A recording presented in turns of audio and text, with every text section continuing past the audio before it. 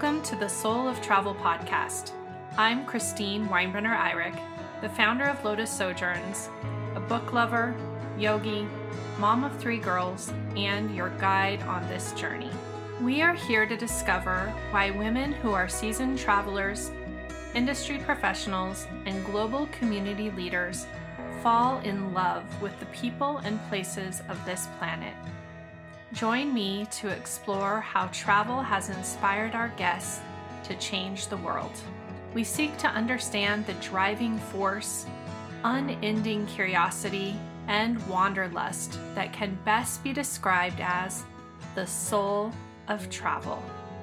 Soul of Travel podcast is a proud member of the Journey Woman family, where we work to create powerful forums for women to share their wisdom and inspire meaningful change in travel. In each soulful conversation, you'll hear compelling travel stories alongside tales of what it takes to bring our creative vision to life as we're living life with purpose, chasing dreams, and building businesses to make the world a better place. But the real treasure here is the story of the journey. As we reflect on who we were, who we are, and who we're becoming. We are travelers, thought leaders, and heart-centered change makers. And this is the soul of travel. Dawn Booker founded Packlight Global Itineraries with the mission to inspire women to travel the world fearlessly and joyfully. Grounded in reverence for sustainable and equitable travel, Dawn facilitates shared experiences and creates lifelong memories with the women who choose her thoughtfully curated cultural adventures. Dawn believes to travel fearlessly means to be an informed traveler. Knowing leads to confidence. And the best way to confidently travel and demystify a new location is through research. To pack light means to be free from the encumbrances that hold women back from experiences that will bring them joy and lead to freedom. In our conversation, Dawn and I discuss what it really means to pack light and how travel can help us to get to know ourselves beyond the labels we have created or have been created for us. We talk about her career in marketing and the gap she sees where women, and especially Black women, are not included in the marketing and storytelling of travel experiences. We also talk about travel values, why they're important to us, and how we can use them to shape and guide travel choices. Join me now for my soulful conversation with Dawn Booker.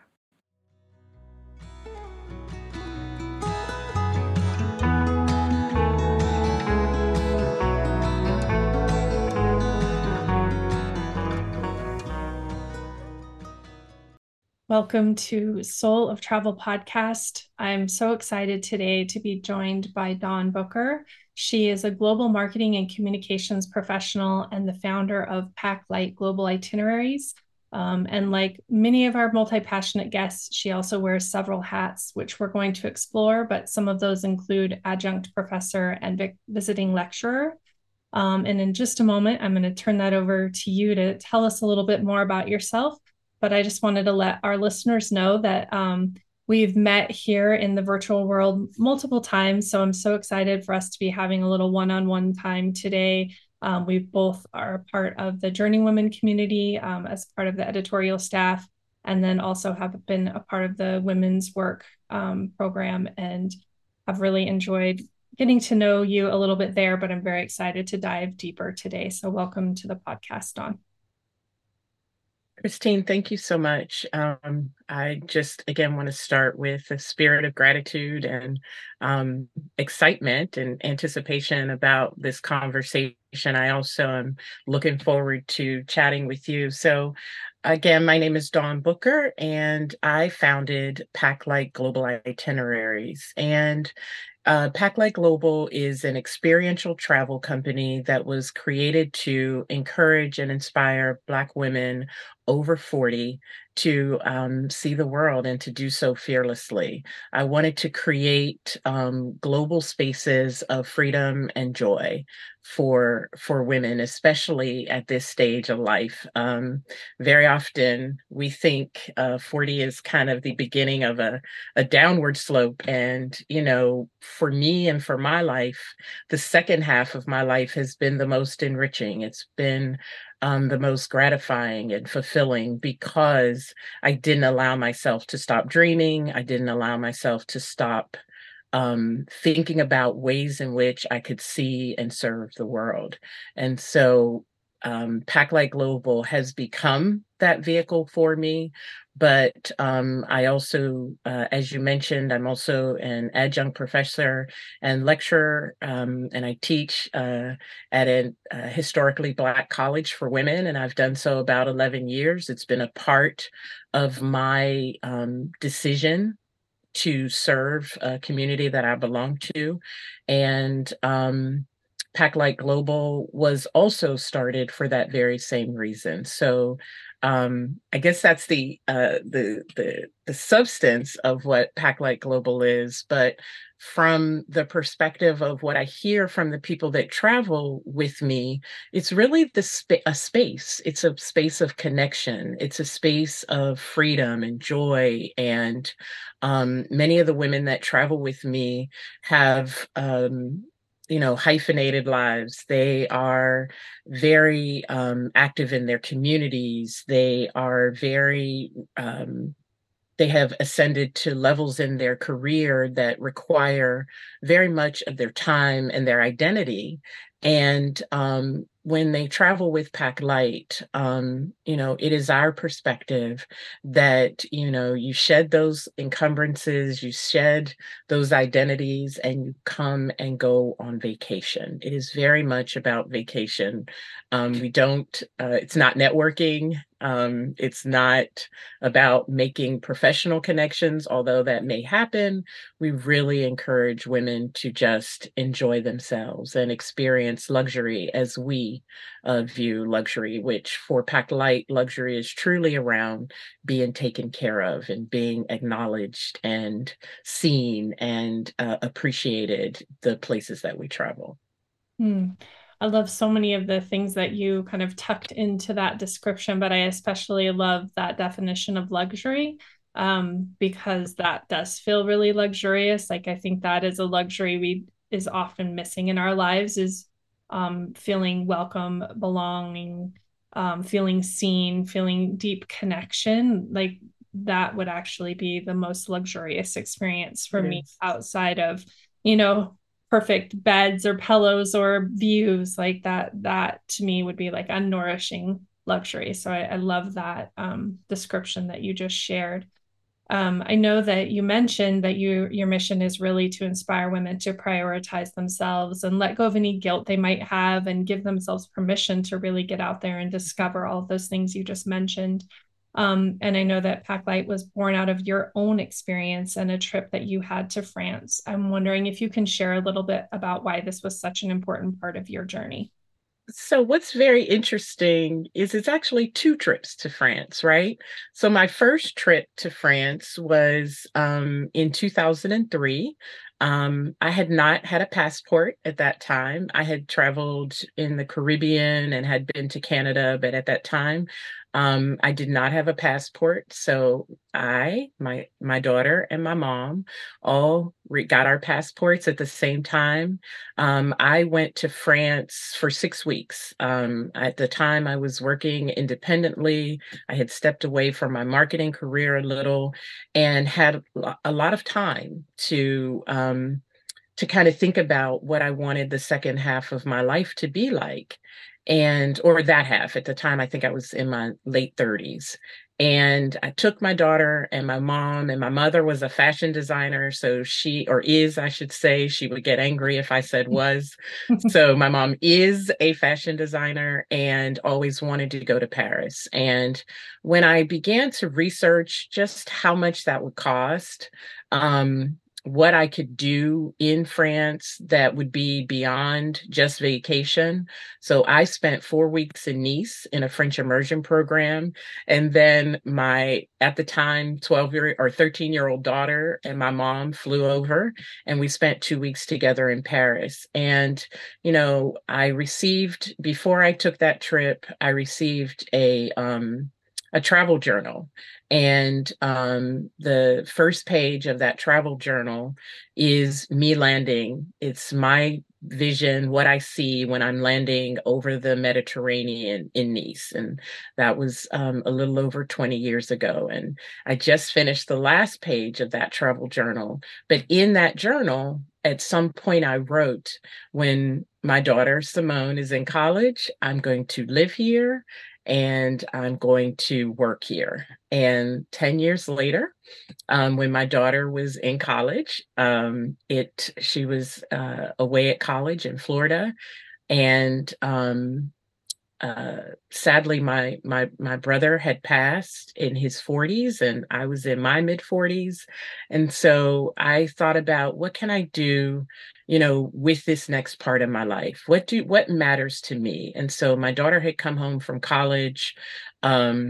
And I was participating in actually a triathlon that summer, because we literally, it was my 45th birthday, and my brother passed at 44, and so I wanted to do something great for my 45th birthday. And so the night before, my daughter asked me, "So Mom, what are you going to do next?" And I had this crumbled up piece of paper from the American University of Paris that I had printed out, and I said, the last time I really felt wonderful, the last time I really felt joy, the way that I wanted to feel joy, was the 6 weeks that I spent in France.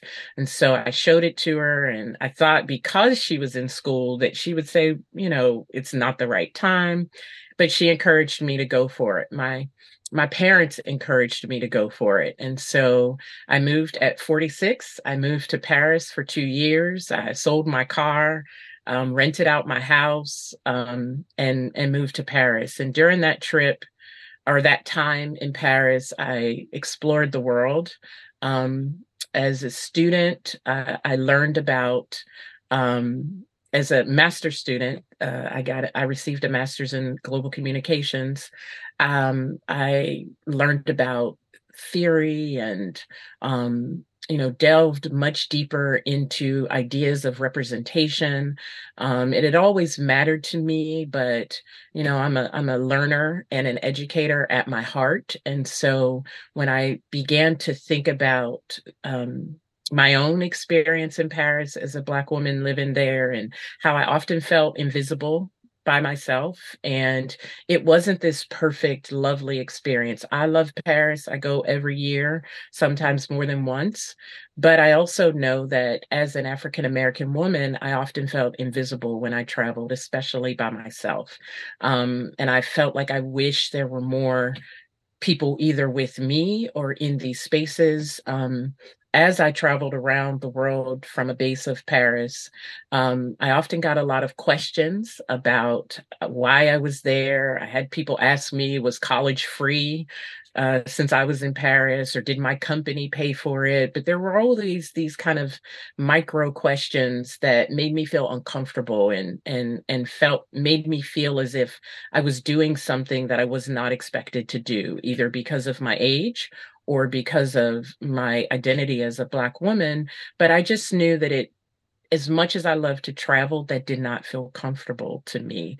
And so, but I do have to say, the time I spent at the American University of Paris was transformative. My classmates were amazing. They elected me to speak at graduation, so I had an opportunity to let them know what my experience meant. They invited me to all their parties. It was amazing. And I stayed connected. And now, as you mentioned, I am a lecturer in the same program that I received my master's degree. And I've been doing that for about 6 years now.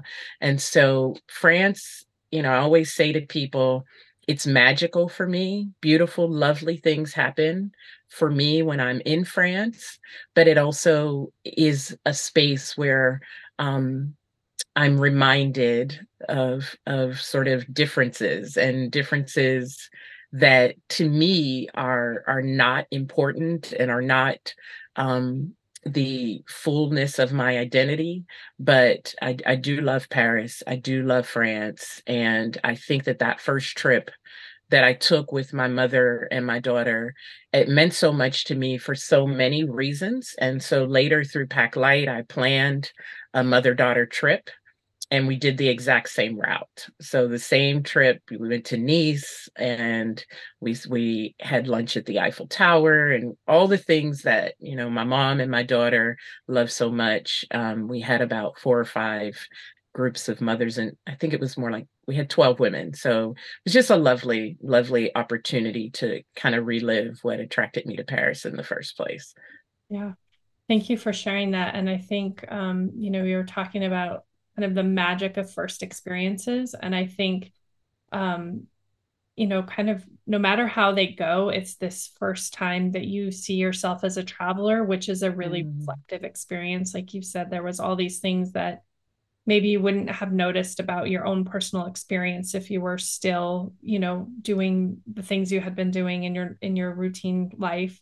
And if you hadn't gone somewhere and just begin to see how you see the world and see how the world sees you, like that's such a powerful experience, and that you were really open in witnessing that is a great thing to hear, because I think sometimes we have to be a little more intentional about our travel experiences before we start having that level of awareness. But Mm. I do also believe that travel really tries to present us with that level of exploration. Like I think it's so much more than the travel itself. It's really about who you are when you Mhm. travel and how you engage with the world, and how you start to see how you fit into it. So Absolutely. I love that you shared kind of all of those moments as you were talking about that first experience for you. Yeah, absolutely. And I'll just say one more small thing. Well, it's small, but it's big. That my time in Paris also allowed me to understand just my identity as an American woman. Not, I mean, very often as African American as or as Black women, we don't feel like we have the same access to that American identity that is afforded others in this same country. You know, we kind of, you know, we have this hyphen that we have to have, and others don't, that they can choose to have.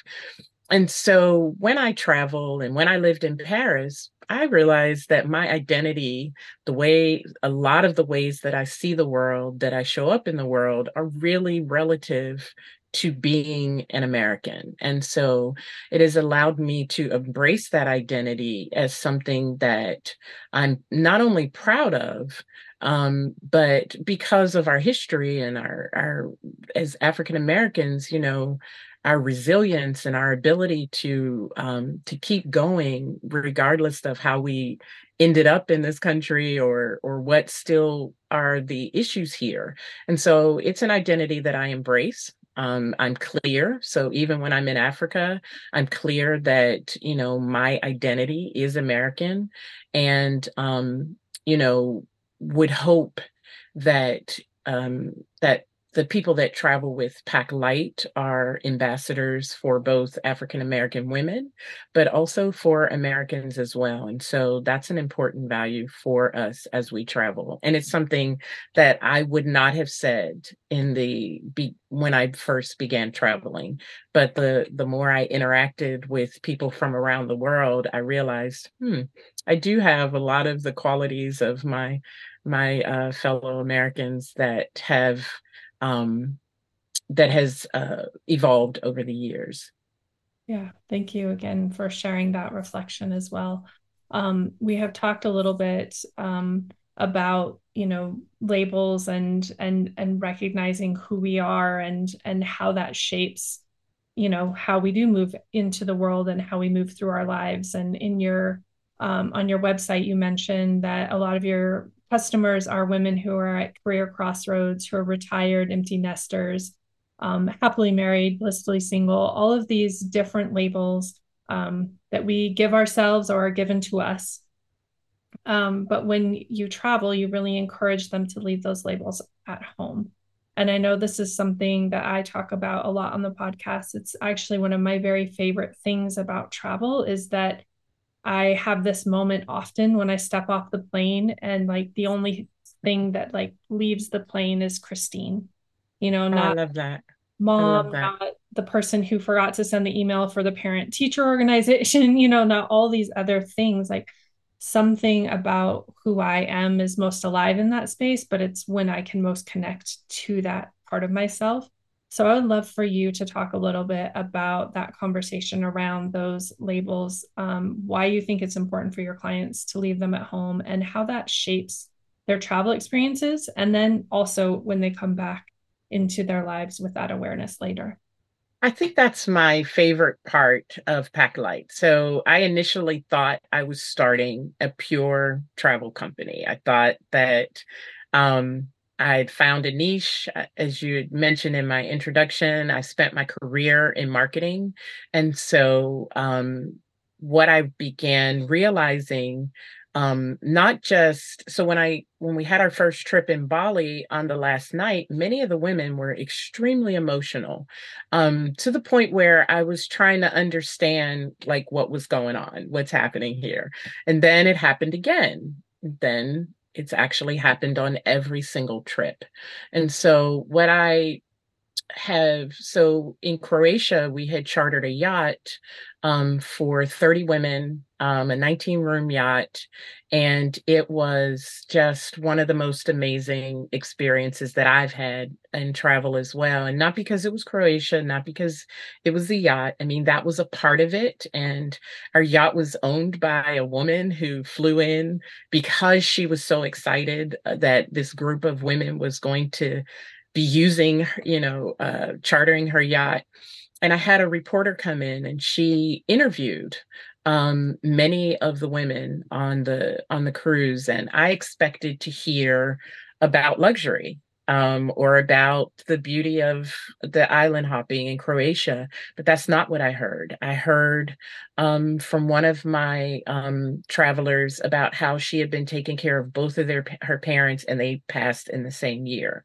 I talked about a woman talked about how she had never really gone on vacation where she wasn't responsible for every single thing that took place on that vacation. I had another um, a woman with a very high level professional job that says she finds herself in so many spaces where there are no Black women, where she's not able to connect and find sisterhood, and where her identity is more important than who she is as a woman. And so one of the ways, and so for me, that was so enlightening and so beautiful. And what's weird is I didn't listen to the videos until a few months later, and was blown away by they weren't. I thought, well, these are going to be nice testimonial compliments, kind of.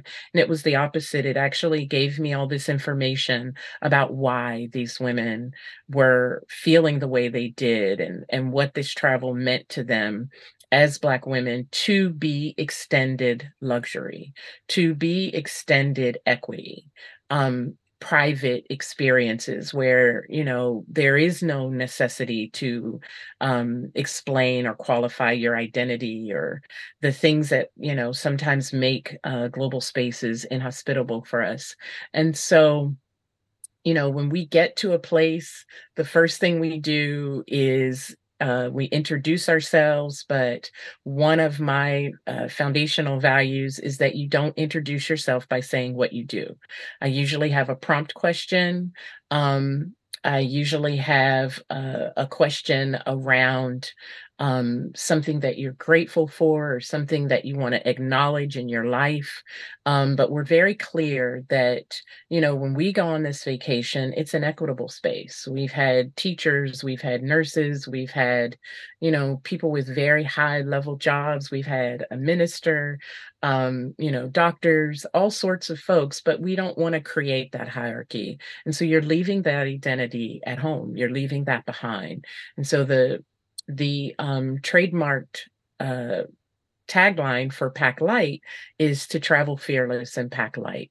And to travel fearless is to travel with knowledge, with understanding, to be prepared, to have information about the local economy, the history, the language, the currency, to understand, like, because I've traveled so much, I very often take groups to places that I've been and where I have connections. So some of the fear or anxiety that comes from planning your own trip, you can leave all of that at home. So you sign up and you show up. And then as far as the packing light, what I always say to my to the women who travel with me is that, it's not about your luggage, it's about your baggage. And just like in life, what you bring, you have to carry.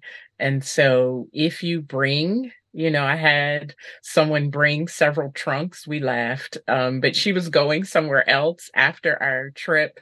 And it was just so funny. She said, I get it. I know this is Pack Light, but I'm going somewhere for 2 months. And so that's why I have all these things. But typically, we're all very conscious about how much we bring because just like in life, if you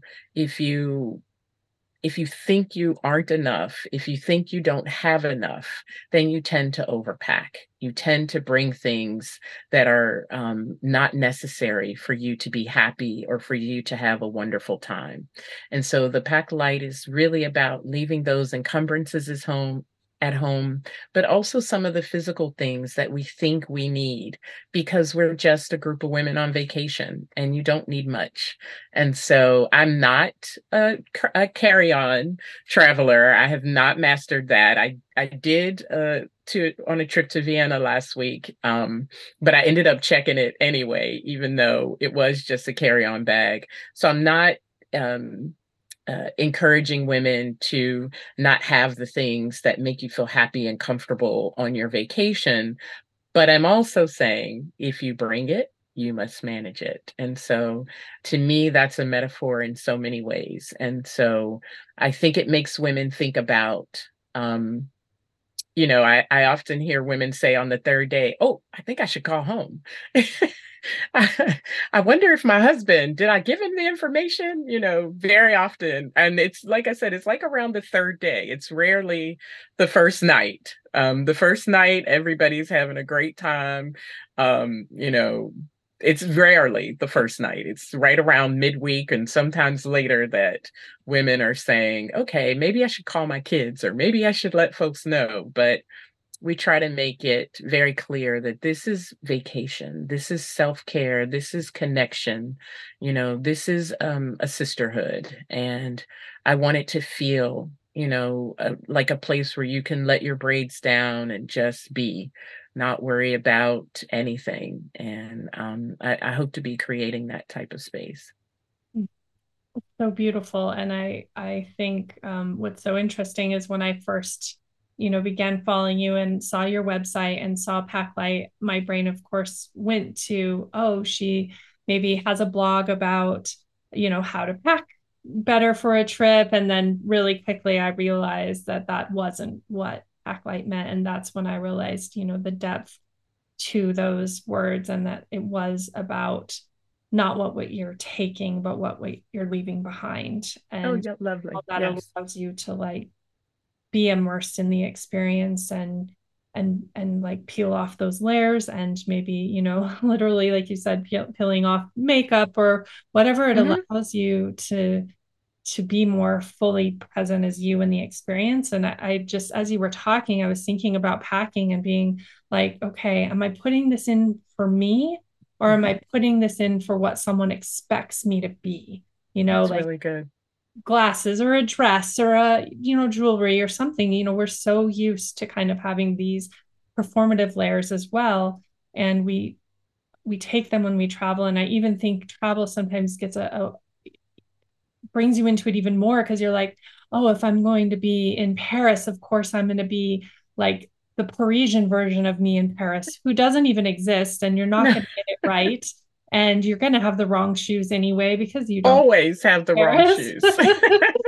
Um, yeah, so I just was thinking, like, how freeing is that actually to maybe have that conversation, and how much that's going to open you up to the experience that you are already creating, just to have that conversation in something as simple as packing, and examining what your intention is by like adding that burden to your bag. This is like such a beautiful metaphor. I think I'm going to have to go back and listen to our conversation later because there's so many things in here. But I really, really love that. And it's such a tangible, easy way for people to begin to understand the space that you're creating. Hey, it's Christine. I'm popping in for just a minute to share a bit more about my presenting partner for the podcast, Journeywoman. I'm so happy to have joined the Journeywoman family over the summer and to be working together to create a powerful forum for sharing the voices and stories of women. Founded in 1994, Journeywoman is the world's first solo female travel publication and one of the most popular and trusted online women's travel brands in the world. Early in my career, I remember hearing about Journeywoman and thinking that the founder, the late Evelyn Hannon, was incredible to be stepping up and supporting women's travel around the world. Reflecting back, that may have been one of the early seeds planted, making me realize I wanted to, and actually could, focus on travel for women and support gender equity in tourism. A few years ago, I was at the Women in Travel Summit created by Wanderful. Quick shout out to my friend Beth Santos and her amazing team. I was at WIT because the Soul of Travel podcast was nominated for a Bessie Award in the Wonderful category for a brand that had gone above and beyond to support women over the past year. I was so nervous about my nomination and possible acceptance speech that I didn't realize that one of the women on my must-meet list was sitting right across from me at my table. When Carolyn Ray, the current editor and CEO of Journeywoman, got up to give the Journeywoman Award, which recognizes a long-term commitment to working in and making the travel industry better, I couldn't believe she was right there. As she returned to her seat, they began naming the nominees in my category. I nodded to her quickly and returned to imagining myself tripping up the stairs in my infrequently worn high heels or breaking into tears with my voice cracking if my name was actually called. I was so lost in the imaginary moment, I had to be brought back by my dear friend and podcast editor, Carly Eduardo. She was saying, "You did it! You won! Christine, they just said your name." In the frenzy that followed, I missed Carolyn. And in case you were wondering, I did not fall or cry and only had a moment when I had to regain my composure.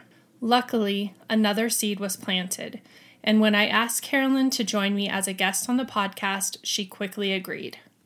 That conversation and immediate connection set our partnership in motion. I am so excited to see what we can do together. In 2024, Journeywoman will celebrate 30 years of community, honor Evelyn Hannon, and find even more ways to encourage and support women's travel. To support women-owned businesses, Journeywoman will continue to grow the world's largest women's travel directory, with hundreds of women-friendly tours, retreats, guides, and accommodations.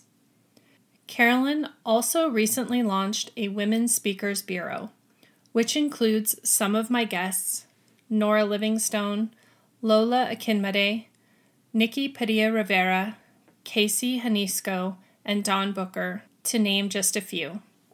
I truly believe we rise together, and I know that Carolyn, the Journeywoman team, and I are committed to creating positive change and accelerating inclusion and diversity in travel. Thank you for taking a moment to listen to me share about our connection. Now, let's hop back over to our soulful conversation. And the other things that you mentioned that really resonated for me were this second half of life. You know, you're really speaking to women over 40. And then you said something about how this made you feel. And I think we spend so much time worrying about how other people are feeling, how we're creating this space for them, and to just ask this question of how do I want to feel in this second half of my life? Not who do I want to be, not what title I want to have, but how do I want to feel? So I really love that. And I wanted to ask if you might share a little bit more about. Well, I am, I mean, I have to be, kind of honest in this moment. Tomorrow would be my brother's birthday. And, it was just three of us, my sister and brother and I. And so we had plans. Like my brother died in an accident. So we saw his desk. We saw that he had just got business cards printed. We saw that there was a life unlived. And I had an aunt. So that passed at 39 with breast cancer, my mom's youngest sister. And so those were just hugely impactful to me. Both of those experiences were hugely impactful because I understood that my life is a gift, it's a privilege. I was encouraged. It was funny. My dad was the last person I told that I was moving to Paris. My business side came from my dad. And so, well, he was the last person I told, not knowing that my mother had told months ahead. And so when I told him, he was very clear about how proud he was about, my dad would say things like, when you get home, you're going to be able to write your own ticket. And so, unfortunately, though, when I came home, what other people saw first was not what I saw or felt first. What they saw was a woman 48, 49 years old who had been living in Paris for 2 years. And so there was a break in my career. Which my job before I went to Paris was a vice president of marketing for economic development agency. I came home and found that the world didn't embrace me the way that I thought they would. I thought there would be all these opportunities in global development, and I would apply for things and realize that somebody would get it right after, in their 20s or right after doing a Peace Corps stint or something like that. And so I wondered if others my age were feeling, and I had someone say to me, you should be supporting your daughter's dreams, which I do and always have. But I didn't feel good about kind of being like let out to the pastures to, be everybody else's kind of cheerleader. I wanted to be that for my own life, but for my friends and people that I knew still had so many things that they wanted to do. And I remember when I spoke at graduation in Paris, and when I finished, the parents, because I talked about, there's a quote from Maya Angelou about living your dreams and wouldn't take nothing for my journey now. And the parents rushed me and they were all crying.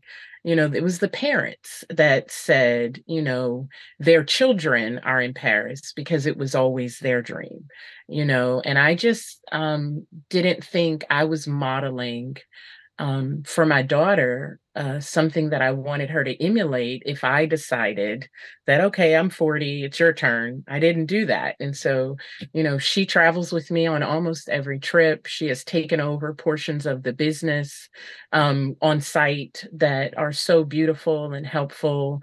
I encourage other women to bring their daughters. That's where there's an exception on the 40 and over, because for women in their 30s, and they're typically in their late 20s or 30s when they come with us with their mom, for them to see this experience centered around their mother, like centered around her joy, centered around her identity as someone over 40. So we are always intentional about having kind of trap doors in our day. So if you're tired, you don't have to feel like you're the one slowing down the group. I will always have a way out. I have rheumatoid arthritis, which means that even though I don't look and I don't appear or present that that's a physical limitation, it is. And so I work out, I'm, all that stuff. I'm fine. But if I have an issue with RA, then I need to go sit down somewhere. And I don't want women to have to feel um because you are literally naturally aging, you're still alive, you're still here, you're still able to contribute and to create and to dream. I don't want them to start feeling like, okay, because I've maybe gained weight, or because, my knees, I've had people that have come on my trips after knee replacements and right before knee replacements. And I just want to be creative. Like I said, it's more than just kind of a girl's trip. It feels like it's different than that. It's a space that honors exactly who we are, and it's nuanced with our identities as Black women, because I do think that having a majority experience matters. And that is why I teach at an HBCU. That is why, my life is diverse. I have all sorts of friends. I've always have, but this is meaningful for me to not have to code switch, to not have to be something different than who I truly am. And it feels liberating. And I hope that that is what's happening for the women that travel with me. But, some of them, are empty nesters, and they realize their husband is not going on that dream trip. And so they're going anyway. Some of them, are really, really high level professionals that just want a minute where they don't have to be that, where they literally can show up and have fun, and people don't know what they do for a living. So there's not this space where they still have to maintain that identity on vacation. And so it really means, it feels like purpose. And so, I always laugh with my daughter when I'm feeling, because I'm also an entrepreneur, which has actually really been very difficult and a huge learning curve for me. Um, but my mind has always been entrepreneurial.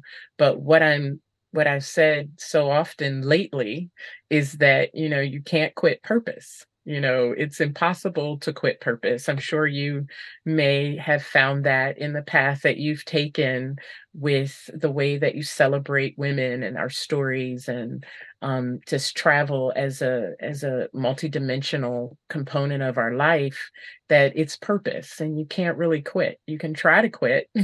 You can create some balance, but yeah, it's purpose. And I used to, pray and cry to try to figure out what my purpose was. I knew what my skills were. I knew what I was good at. I knew how I had been educated, but I didn't know what my purpose was. And so through this, I'm privileged to spend this time with women at this time, and then also to be able to do something that for me represents purpose. So beautiful, Dawn. I love that. And like, deep in my bones feel the sentiment of you can't quit purpose. And it's a gift, right? But it is also sometimes a heavy weight, Yes. because it can still be, even though you might feel more connected to your purpose, it doesn't always mean that the answer is still clear. And so now you feel like you know just what you have to do, but you're still not quite sure how you're doing it. And I think many purpose-driven leaders and entrepreneurs, like, this question always was, just find your purpose, and then you're like, that's the golden ticket and everything from there will be easy. It's like, no, What? before I was seeking and I didn't feel the like weight of my purpose, and now Right. And you could walk away, yes. right? Because you're like, that's not my purpose. That's just a job. So not so. It's actually, it's I've been noticing though, through Carolyn at Journeywoman, and, just other women my age, that it's a movement. It's not just my group or my idea. It's a movement. It's a space that, or it's a time in history, or a time in our existence that, women, especially women over a certain age, are trying to not recapture our youth, but to literally embrace who we are and the things that we've learned, and the way that we want this next part of our life to be. And I'm actually grateful that I came through life at this time because I do think it's a movement. I don't see myself as the only person in this space. And I didn't see the work that I was doing to just meet a market niche. Although there is, a lot of money being left on the table because um, Black women over 40 are not a target in the travel industry. They are not seen in marketing materials or commercials or even travel narratives and travel writing. And so I do I was at Tour Radar's event last week, and I talked about inclusion and equity in the tourism space as an economic conversation. It is not a conversation about the right thing to do. I mean, we all don't always do the right thing, and it's harder to do the right thing if it might mean that you lose money. But in the case of equity and extending your understanding of who travels and your idea of what a high value customer is, that doesn't cost you anything to extend that idea and to market to a viable, ready, curious client that could potentially allow your business to grow. So to me, that's an economic decision. It's money left on the table. My trips are not cheap, but they typically are full and I've not had anyone say to me that they feel like they've overpaid or that the value didn't align with what they paid. And so um, if more travel companies would think about how to be more inclusive, and it's not about price, it's not about things like that. Money is not why you don't see as many Black women in some of these travel groups or other travel experiences. We want to be in a hospitable, welcoming space. And so that takes a little more effort, but it also can reap dividends. Like the brands that we've worked with that have really treated us humongously well. And not, again, because my background is in marketing, because I worked on major customer meetings and events, I know the value of my customer. And so when I talk to a brand, I'm not saying, well, can I get a discount? I'm saying, this is how much this is the average spend of one of my customers. They use the spa. They go to the bar each night when they come home. If you have a gift shop, they're going to converge on it and buy the high ticket things. They're not buying the candy bars. They're looking at the jewelry. If you have a concierge that is selling excursions or other opportunities, there's all sorts of ways in which I know my clients, my customers, and me as the planner are contributing to the revenue of the place that we're staying. And so I negotiate from that perspective, but not from the perspective of, we're women of color and we expect to have a discount so that we can come to your property. No, we are, we're going to represent a third of your rooms for the 2 nights that we're there. And so we would like our rates to reflect our value to you for the 3 nights that we're on your property. And so that's what others do in the same space. And so we have the same expectation. Yeah. Oh my goodness. Again, I wish I could go back and rewind so that I could ask about a million follow-up questions to everything that you just shared. So I will be doing that afterward for sure. And luckily I can email you to follow up. But I really want to go back and try and see if I can get it right. But one of the very first things you said is looking at diversity as an economic opportunity and not just a social initiative.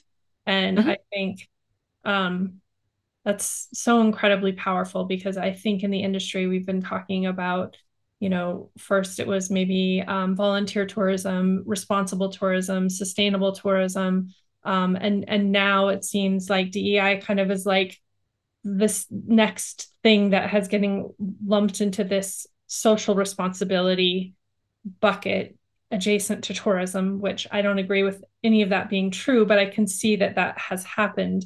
And it also always is, we also can't do this because just because it does good doesn't mean it's economically beneficial. And I really just love that clear line that you drew, that you're actually just shooting yourself in the foot by not being inclusive. And the other thing, you were talking about marketing and who we're seeing, who we're selling travel to, and who is traveling, in that disconnect. And I think it's so huge, whether you're talking about Black women over 40, or whether you're just talking about women over 40, or you're talking about people who are not able-bodied, who have, there's so much that we're missing in terms of who we're marketing to, who is traveling, and who feels not included in the travel experience. And I was so aware of this after another interview, talking about walking through a travel event and picking up brochures and saying, who do you see on the covers of all of those brochures? And, at one point it was me, but it's not me anymore on the covers of those brochures, but I'm for sure it was not you. And I just had that moment where I thought, I hadn't had that experience in that way before. It took until I was in my late 40s to have that awareness, right, where it resonated with me. But then I was like, oh my gosh, this is a missed opportunity and a disgrace on so many levels, and something that I felt really disappointed in our industry for not really tackling head on much earlier than this. And so that was kind of a rant and a ramble, but no, that was beautifully said. That was beautifully said, because, like you said, sometimes these things, these business practices, because I don't call DEI, it's a business practice. They're only thought of to be relevant to the group that is impacted. And as the group that is impacted gets larger and larger, like you said, it's not just Black women, it's women over 40, it's women over 50, it's differently abled, it's differently sized. There's just so many ways in which, if you decide that this is who travels luxury and this is who deserves to travel luxury and this is who can afford to travel luxury, once you make those, those preconceived decisions, you've just lost money just in that moment. Wow. I feel like that was just so incredibly powerful, and I really want to be able to dig into that deeper. So I'm gonna put a sticky note on that for follow-up and for more conversation. But before we end, I think all through this and maybe even just in this last moment, we've really been kind of alluding to travel values. And I think that that's something that's really important to both you and I, both as planners of travel, as people trying to create influence in the industry, and as people guiding travelers. I would like to understand a little bit about why that is important to you, how you use your travel values to gauge the experiences that you participate in and those that you create, and then also how that might come up in conversation with your own travelers. That's a lovely question. For me, it's equity. It's really important because I've been in spaces where I've felt more than, and I've been in spaces where I felt less than. And actually, neither space was comfortable. So equity is very important to me. As far as the local and indigenous people, I'm interested in economic impact. So we actually do not do volunteerism at all. We feel like if I'm using a local transportation company, if I'm using a local DMC, if I'm using a DMC, so in Tanzania, we use a Tanzanian company. In Ghana in December, we use a Ghanaian company. So our values at Packlight are really around a respect for and a clear understanding of our ability to economically impact the communities in which we visit. Absolutely, respect. Respect for one another, but also, I'm very clear that, because some people have a different definition of luxury.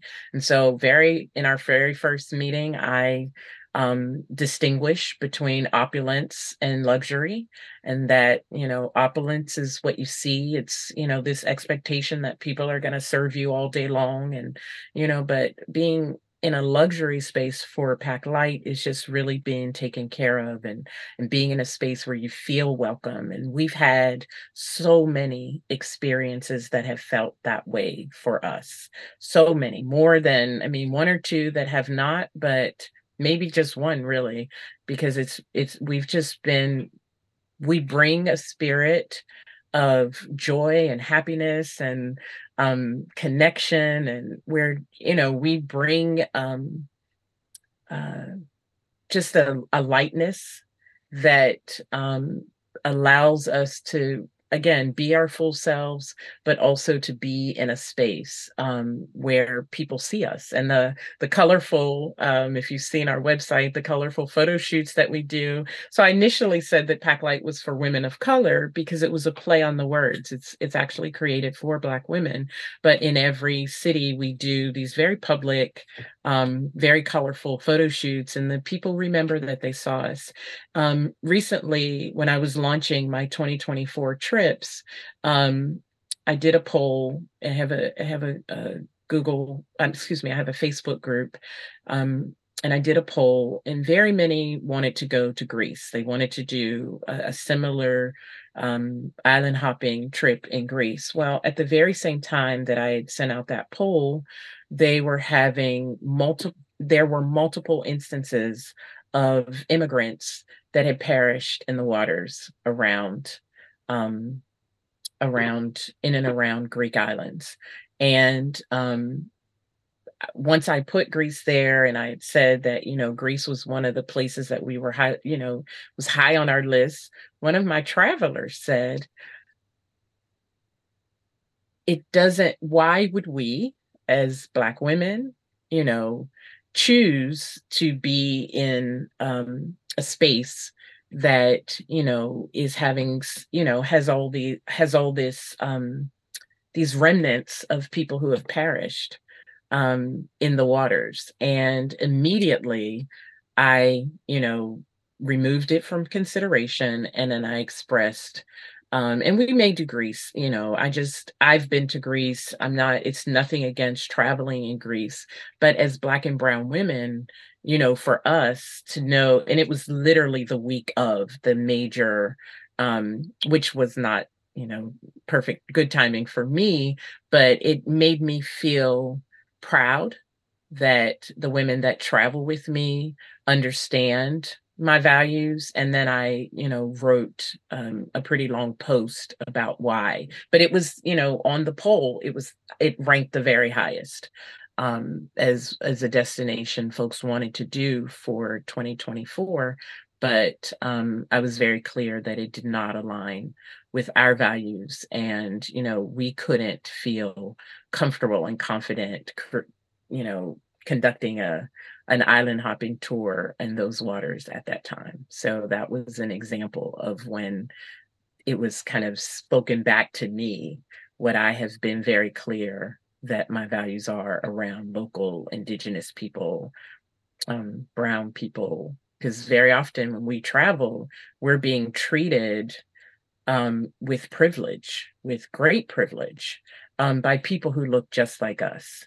And so I think it's important for us to be stewards of this privilege in a way that, we're remembering, and we are extending, kindness, generosity, not pity, not, you know, subordinate, creating a subordinate type experience, but really creating allyship and creating opportunities to learn about local and Indigenous people, as opposed to treating them the way that many other travelers do, as servants and not service. Again, just thank you so much. The way that you continue to share your values and express all of the things that you've shared, it's really speaking so true to my heart and to the way that I hope people can engage with travel. So I really, really appreciate everything that you've shared with us. And this conversation has flown by, so I cannot believe we've already been here for our full time together.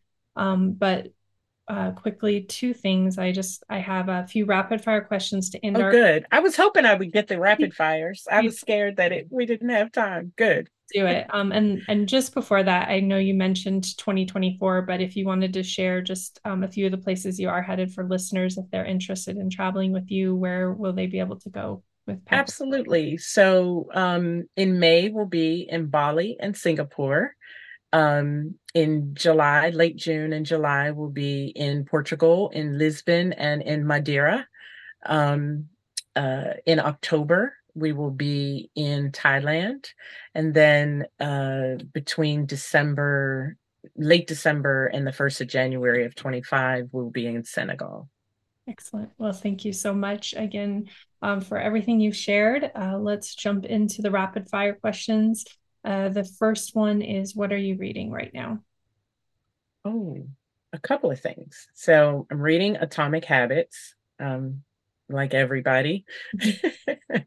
I just finished Mariah Carey's autobiography, which was so much fun because she actually sings in it. So Mhm. yeah, those are the two books that have. I'm an Audible girl, so those are. And then I'm reading a book. A friend of mine wrote a travel fiction book. She's a professor and wrote this lovely book called How Not to Save the World, Mhm. and it's about a woman who her mom was the head of a global NGO. She passed, and the daughter had to take over, couldn't figure it out financially. So she became a global jewel and art thief. And she's a Black woman, and it's an amazing book. So it's called How Not to Save the World.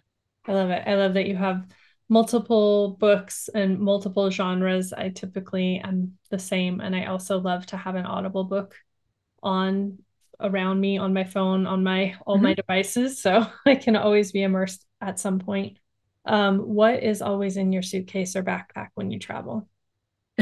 I should have asked what isn't in your case, but Oh my gosh. No, I'm not there yet. Like I carry what I can bring, but my suitcase could always be half the size of what it is. I'm down to a middle-sized suitcase or medium-sized suitcase and a small carry-on. That's my world. But it could be half of that. So I always have some tea. I usually have tea. You're gonna laugh, but I always have Vicks because on a plane, my ears get really bad. So I always have Vicks. I always have tea. Um, what else do I always have? Oh, I always have an HDMI cord so that I can watch TV. For to me, that brings me home because I travel a lot by myself. And so having a way to just kind of watch TV and from my laptop, it makes me happy. So Mhm. those are things that I always put in my bag. Yeah, the HDMI cord has never been mentioned, and that's very clever. Always. Like I have to watch something from because I've traveled so many places where not a single channel is in English and I just want to watch a movie or I just want to kind of unwind. And now, between that and my VPN, I can turn on Hulu or Netflix and watch a movie and feel comfortable. Yeah. To sojourn is to travel somewhere as if you live there for a short while. Where is some place that you would still love to sojourn? Tanzania. Mm. Tanzania. I was there for Christmas on Christmas Day, and then, I had a group join me, and then I stayed an extra 4 days, and I could have stayed an extra 6 months. I absolutely loved Tanzania. Before I went to Tanzania, I would have said South Africa, but yeah, Tanzania, very Mm. much so. I haven't been yet, but would love to go as well. So What is something you eat that immediately connects you to a place you've been? Um, I think that charcuterie, before it became um, kind of everybody's everything, that used to be something that always took me back to Paris. Rooibos tea takes me to South Africa, for sure. So yeah, those are the two. Rooibos tea is something that I love, and I make a latte because they have the red lattes everywhere when you're in South Africa, and so that's Mm, something that I like. thank you. Who was a person that inspired or encouraged you to set out and explore the world? I have to say my parents. I have to say we went on vacation every single year when we were children. It didn't. My dad worked for the federal government. I don't know how many weeks vacation he had, but every year we went to Wildwood, New Jersey.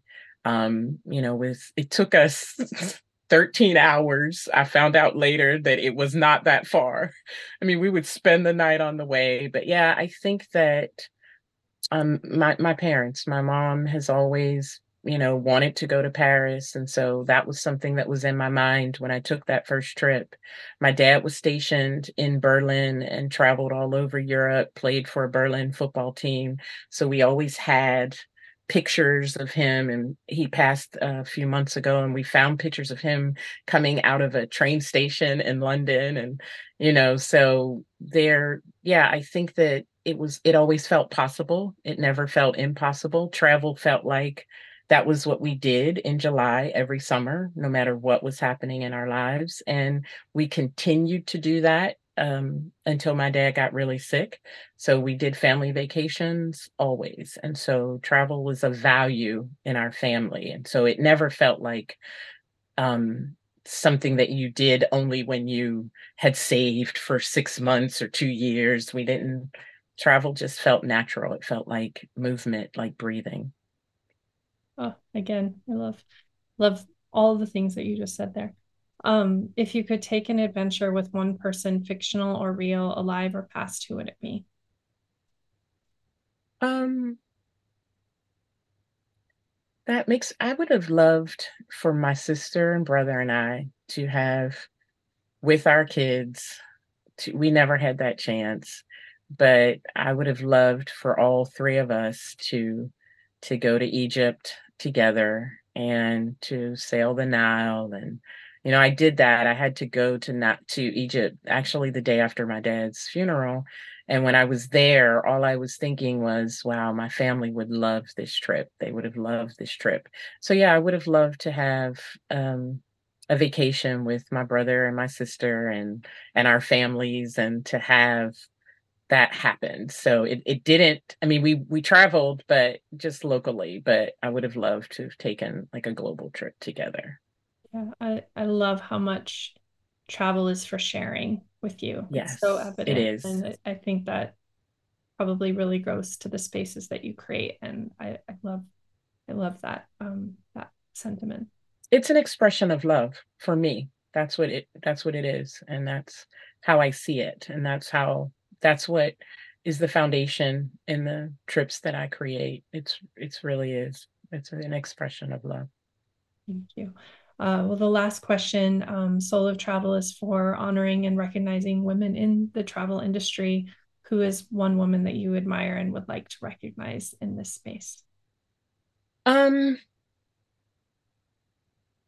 I think a travel writer, Faith Adelaide, and I hope I'm pronouncing her name correctly. And then also another travel non-binary, Bonnie Amore. They write about inclusive spaces and beyond just race, but also about ability and gender and all of that. And so both of them have made me think about global identities in travel as Black women. And I think that travel writing is more than just entertainment. I think it's an account. I think it's history. And I think that travel writers ensure that Black women or people that are not mainstream in this country or others are included in that account. And so I admire both of them for that reason. Thank you again. I feel like if this conversation were a book, there's sticky notes and highlighters all over the place with notes in the margin. Thank you so much for this beautiful conversation. I appreciate so much our time together and everything that you shared with us today. Thank you, Christine. It's been my pleasure. And I want to thank you for what you are doing. I've been so excited to have this conversation since you asked me quite a while ago. And, the fact that you see just all the dimensions of travel and its connection to our souls, it's really beautiful. And I feel like if I were going to talk about what travel means to me in a space, I'm so glad it was this space and that you created something that made me feel comfortable talking about travel as it actually resonates with me and not just as a business. So thank you so much. Thank you. That's the soul of travel. So I appreciate you honoring that. Thank you so much.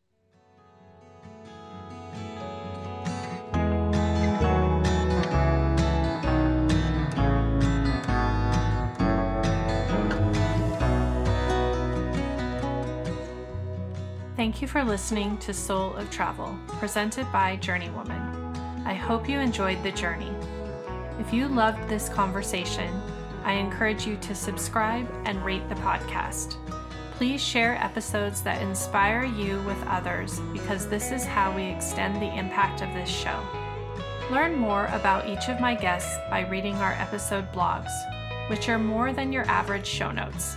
I think you'll love the connection. Find our episode blogs at www.souloftravelpodcast.com. I am so proud of the way these conversations are bringing together people from around the world. If this sounds like your community, welcome. I am so happy you are here. I am all about community and would love to connect. You can find me on Facebook at Soul of Travel Podcast or follow me on Instagram either at she.sojourns or at Soul of Travel Podcast. Stay up to date by joining the Soul of Travel podcast mailing list. You'll also want to explore the Journeywoman community and its resources for women travelers over 50. I'd also like to share a quick thank you to my podcast producer and content magician, Carly Eduardo, CEO of Convergente. I look forward to getting to know you and hopefully hear your story.